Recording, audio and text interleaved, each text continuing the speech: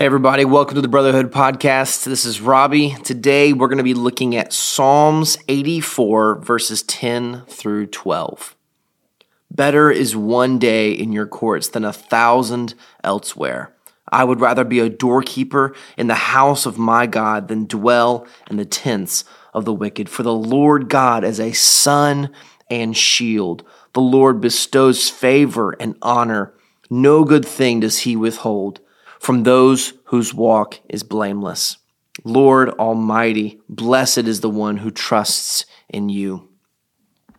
Now, I chose to use the ending part of this psalm, though the rest of the psalm is similar language, but this is, some very famous Christian language and psalms, and so I just chose to use the end of this to kind of help us for this week.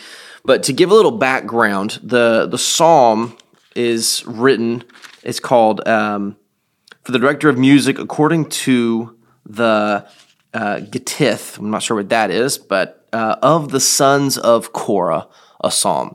Now, if you remember in your Bible history, Korah led a rebellion against Moses, about 250 people against Moses in the book of, I believe it's Exodus. And Korah was killed, the rebellion was squashed and everything.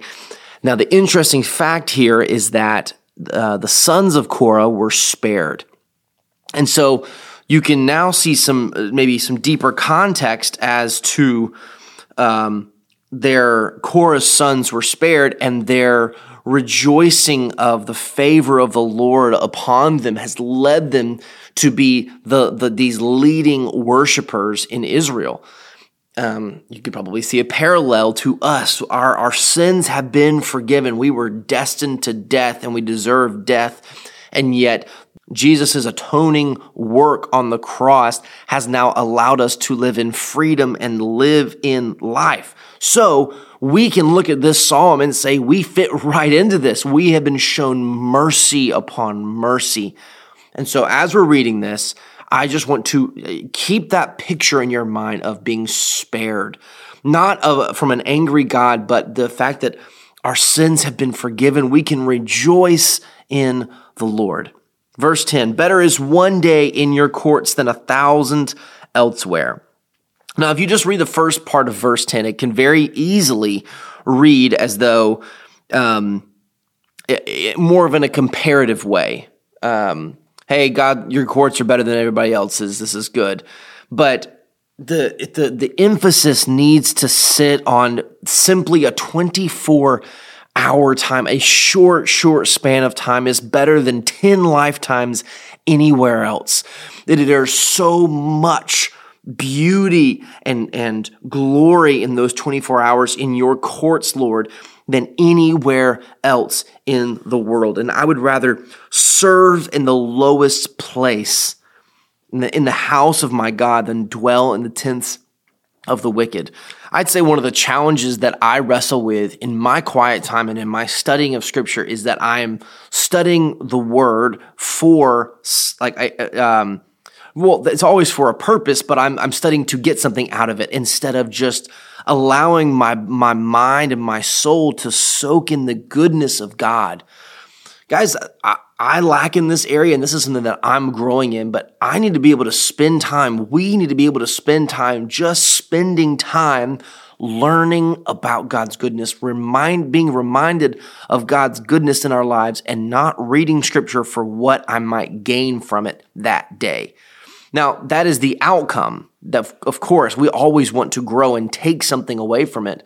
But we can't we can't read Scripture and just try to figure out, okay, well, what am I going to quote on my social media? What am I going to encourage someone with today? We have to remind ourselves that our soul needs nourishment. We have to be nourished ourselves before we can go and nourish other people. In verse 11, it says, for the Lord God is a sun and shield. Now, if you didn't know, this is the only time in Scripture that God is referred to as a sun. Other times in Scripture, it's referred to as differently, as he has like the effects of sun, but it's very specifically here saying God is a sun. What does this mean? It means because he is shining his mercy and his glory down on us. The last part, for the Lord God is thy sun and a shield, it's saying he protects his children. Guys, we've talked about this all through the Psalms. The Lord is a protector and a father who loves his children. The Lord bestows favor and honor. There are many times in Scripture where it talks about the favor of the Lord being upon someone through the Old Testament and in the New Testament. Brothers, this is exactly the same favor that rests on you. The same favor that rested on these biblical heroes that we read about is the same favor, the same Holy Spirit that lives inside of you. So be encouraged. No good thing does he withhold from those whose walk is blameless. Now, let me explain this a little bit.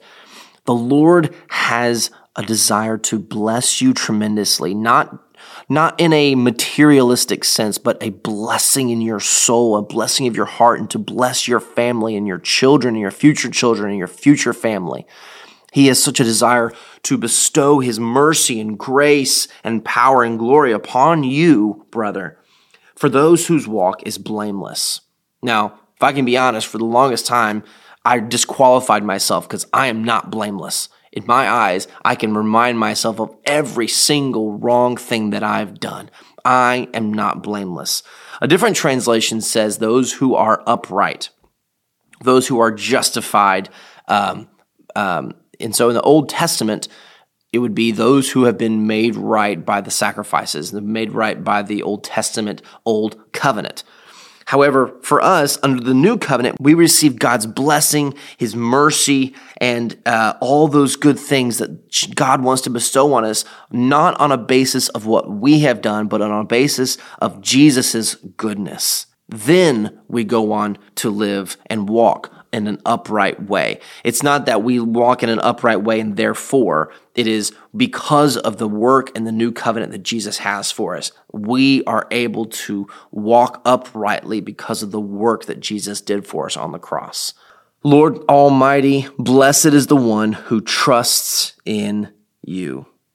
The sum of the whole psalm, blessed is the one who trusts in God. Brother, I just want to encourage you today. It may be very difficult in the midst of your circumstances, in the midst of your life or what's going on in your marriage or in your relationships or in your job or in your school, for you to sit down and be able to say, God, I trust you. Now, I'm not saying that if you just start saying it enough, you'll just suddenly start believing it, but you have to remind yourself of things. You have to practice saying, God, I will trust you through this, and practice it. It's a muscle. Us being able to say, God, I do trust you with the things in my life. I do trust that you are good and that I can trust you. And that I can believe that you will work all things out for the good of those who love you. We have to practice trusting God. It is not easy, but it gets easier.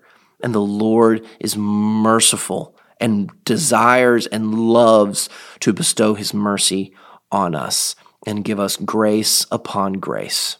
Guys, I hope you enjoyed this week's podcast for the Brotherhood Podcast. If you have not subscribed, be sure to do so you get this podcast every single Wednesday. And if there's a guy that you know that could use some encouragement from this podcast, be sure to send it to him, and we'll see you next time.